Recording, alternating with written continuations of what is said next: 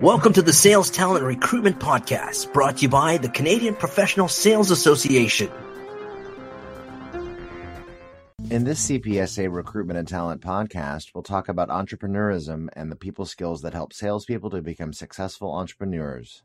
Every salesperson is the CEO of their own business, but it's not easy and in fact is quite complex. They have a revenue number to maintain in order to stay in business, and they have to make smart and calculated decisions in conjunction with the other salespeople, quote-unquote CEOs, in their company and within the confines of their sales leadership. However, as salespeople work with their customers, they'll gain an intimate familiarity with the most critical business challenges, how to overcome them, and how to measure ultimate success. They'll also gain technical expertise and learn about their product and service categories and how their own industry works while working with their customers. Working in sales also helps budding entrepreneurs to be advisors and strategic partners, since they'll be invited to meetings as well as presenting to plenty of C-level executives and other champions and decision makers. This gives salespeople firsthand knowledge of how their buyers see the world and how to adapt to their way of thinking. These can become valuable relationships when helping to build strong bonds with prospects, educating them on industry trends and best practices, and offering solutions to their individual challenges. That's why connecting with today's modern buyer needs the mindset of a salesperson first before diving into an entrepreneurial endeavor. Savvy salespeople will map out a sales strategy and who to target and why, and how their sales leaders can enable them and support them as well. They also differentiate by talking up their philosophy instead of talking down on their competitors, about how they differ and actually help their buyers benefit and or grow. A critical component of entrepreneurism and establishing a new business. Our guest today is Mario Martinez Jr. Mario is the CEO of M3 Junior Growth Strategies and is a keynote speaker, sales expert, and the social selling champion. Counted among some of the top social selling leaders in the world, Mario teaches marketers, sales leaders, reps, and business owners how to grow company revenues, develop an engaging personal brand, and attract today's modern buyer using social networks. He spent the last 75 consecutive quarters in sales and leadership, growing and managing hundreds of millions of dollars in sales revenue in the global, enterprise, commercial, small to mid-sized business, and public sector segments.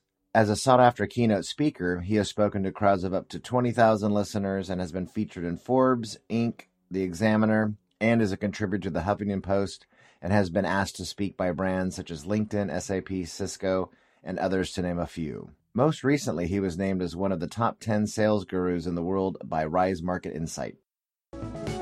For sales professionals, team leaders, and organizations across the country, the Canadian Professional Sales Association is your partner in building knowledge and skills to improve sales performance. The CPSA is the advocate for excellence in sales. We invest resources in programming, curriculum development, and professional designations to help individuals and companies become more successful through effective sales. We connect employers and employees, business with academia, and the private sector with government to advance the sales profession and improve Canadian competitiveness. Learn more at cpsa.com.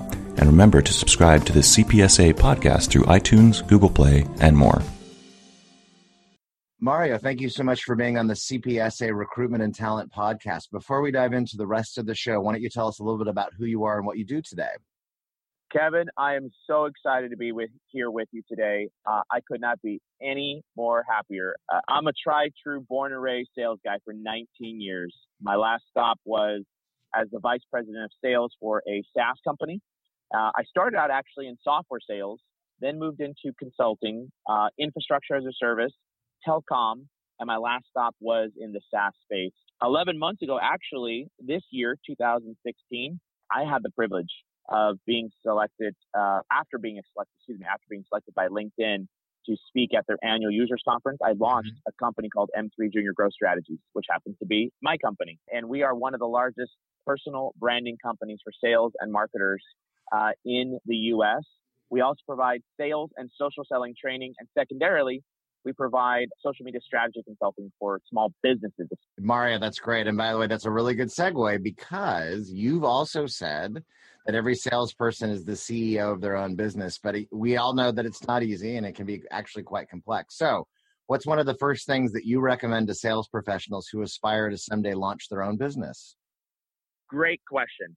I would say 4 words: kill it in sales. That's what I would say. That's my best advice.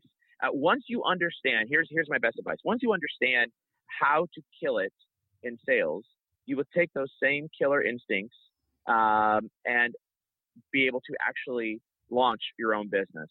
And that's what I think some of the most successful entrepreneurs. Now, are there other entrepreneurs who have killed it without having been in sales? Absolutely. I mean, you can certainly do that. But once you understand the art of selling and the art of buying from a customer's perspective, then you are in the best position, in my opinion, to be able to launch your own company and launch your own business, because you'll be laser focused on the most important thing, and that is, how does the customer perceive what it is that you're providing to them? And that's a skill that takes time to develop, and it takes energy and art to be able to figure out and map to the buyer's journey, to map the buyer's mindset, so that you can provide your solutions or services or products, whatever it might be. Does that make sense? It does make sense. Absolutely. In fact, along those same lines, then, one of the things that I know that there's a whole body of knowledge and research out there that keeps underscoring that fact that, yes, you're right. There are definitely individuals who are able to launch their own business and be successful without necessarily having a background in sales, but it actually is something that is really important to have. And that's also because, and you touched on it a little bit, being intimately familiar with the business and the products and the services that you sell. I mean, even before we're going to hit on customers again in just a little bit too, how do you get that intimately familiar with the business, products, or services? What do you need to do, and how does that help you spring into entrepreneurism? Yeah, that's a great question. So, yeah, I think once you understand the solution that you sell, and when I say solution that you sell, it could be a product, it could be a service, it could be an actual, much larger solution, it could be very, very small, it could be very, very large. It doesn't really matter. Whatever it is that you provide, once you understand that particular solution, once you understand the product, you will then map it to how to help a buyer, how you can help a buyer. And once you understand how you can help a buyer, now you begin speaking the language of the buyer.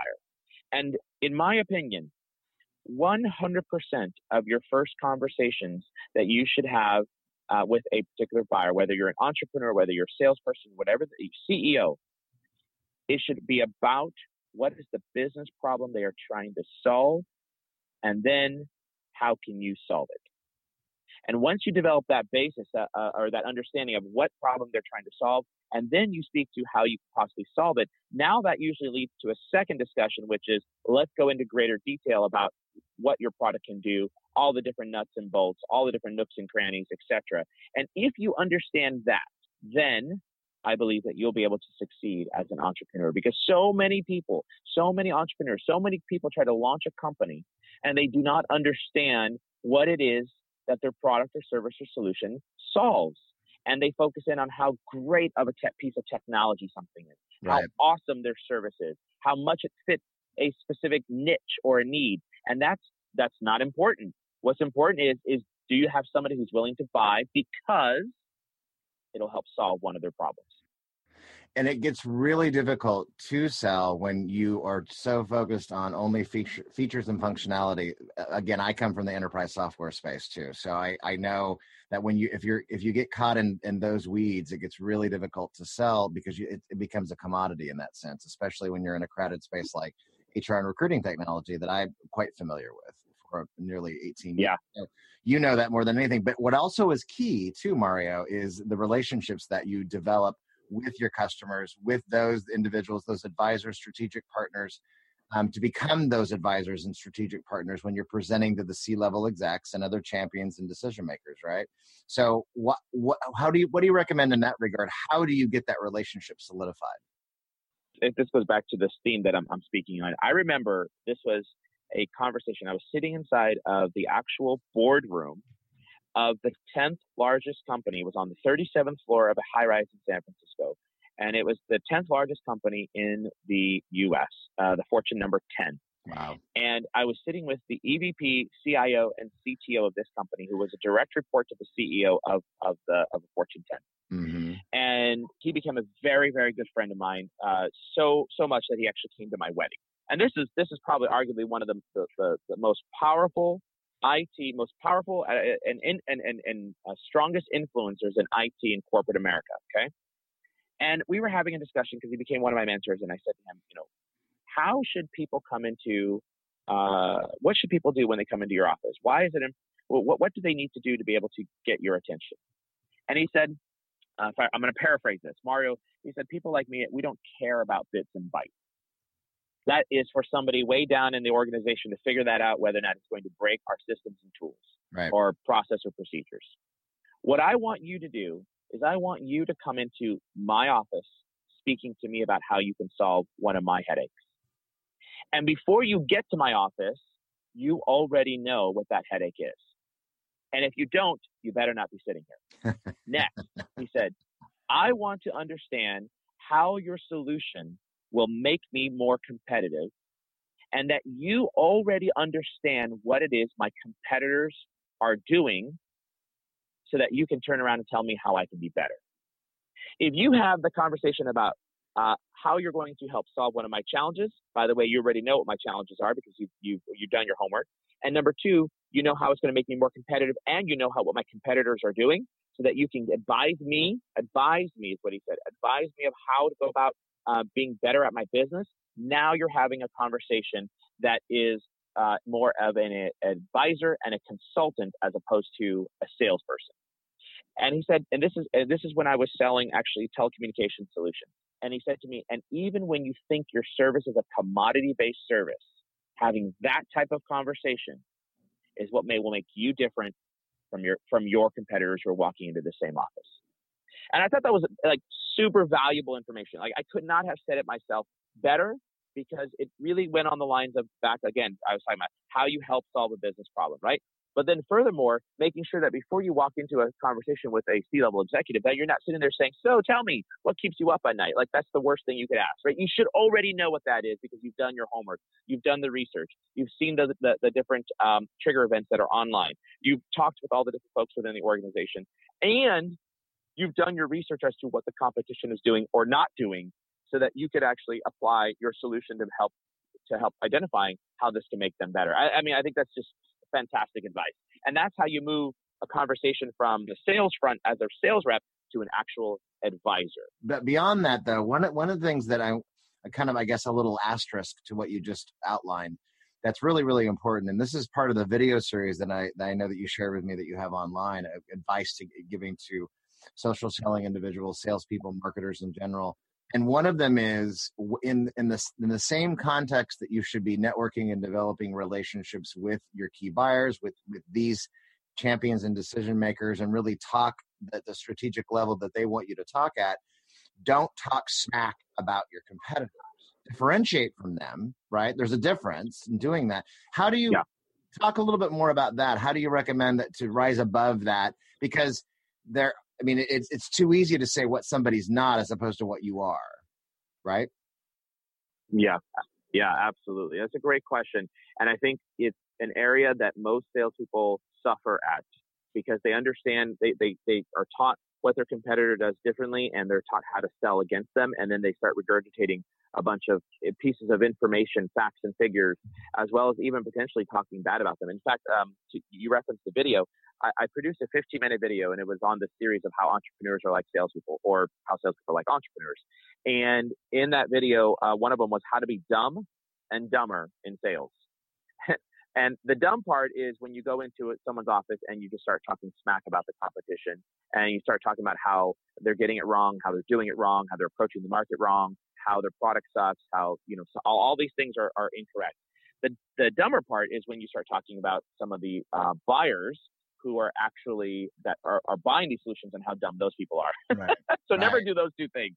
So how do you differentiate yourself? This is a very, very easy one. You talk about the philosophy differences between the two different organizations. And I think one of the things that salespeople need to go think about is how actually they can complement a competitor. They can actually say, they're a great company because, and start out with that. If you find a way to actually always compliment somebody, then immediately what comes next out of someone's ears, what comes next in someone's mind as they're digesting it, is that you're actually being very complimentary of an organization, and they become much more open and receptive to hearing the differences. Then what you do is you turn the things that they do bad into philosophical discussion. So you focus in on that and say something of the effect of, they're a great organization. And one of the reasons why they're so great is because, whatever it might be, we do differ in two areas, though. And those two areas is how we approach the marketplace and our philosophies in terms of how we actually solve a business challenge. Their philosophy is this. Our philosophy is this. And the reason why our philosophy is this because empirical data supports blah. And when you go that route, now you've set the idea of fear, doubt, and uncertainty. You've identified a particular philosophical difference, and you've identified empirical data that can actually help support and endorse your position. However, here's the thing I want to talk about. What you want to make sure that you're doing when you do bring up the stats and figures about supporting your position, make sure that throughout the conversation leading up to that point in time, whether it's one conversation or multiple conversations, make sure you understand the customer's viewpoint on your philosophy. Mm-hmm. Because if your viewpoints on philosophies are completely different and you say this is what my competitors do, this is what we do, and here's our philosophy. If they think your philosophy sucks, guess what? You better find a different stat or figure or philosophy to be able to talk about, right? Right. You don't want to talk about something that they think is the right philosophy from a competitive standpoint. Does that make sense? It does, absolutely. Right on the money, Mario. Listen, thank you so much again for being on the CPSA podcast. Where can we find out more information about your organization and what you're doing today again? Love it. Thanks for asking, and thanks for having me. Please feel free to connect with me on LinkedIn, Mario Martinez Jr., Jr. I'm the CEO of M3 Junior Growth Strategies. Absolutely feel free to follow me on Twitter at M_3JR. Excellent, Mario. Thank you so much. I look forward to meeting you in person someday. Thank you for listening to the Sales Talent and Recruitment Show. Learn more about the training and benefits from the Canadian Professional Sales Association at cpsa.com.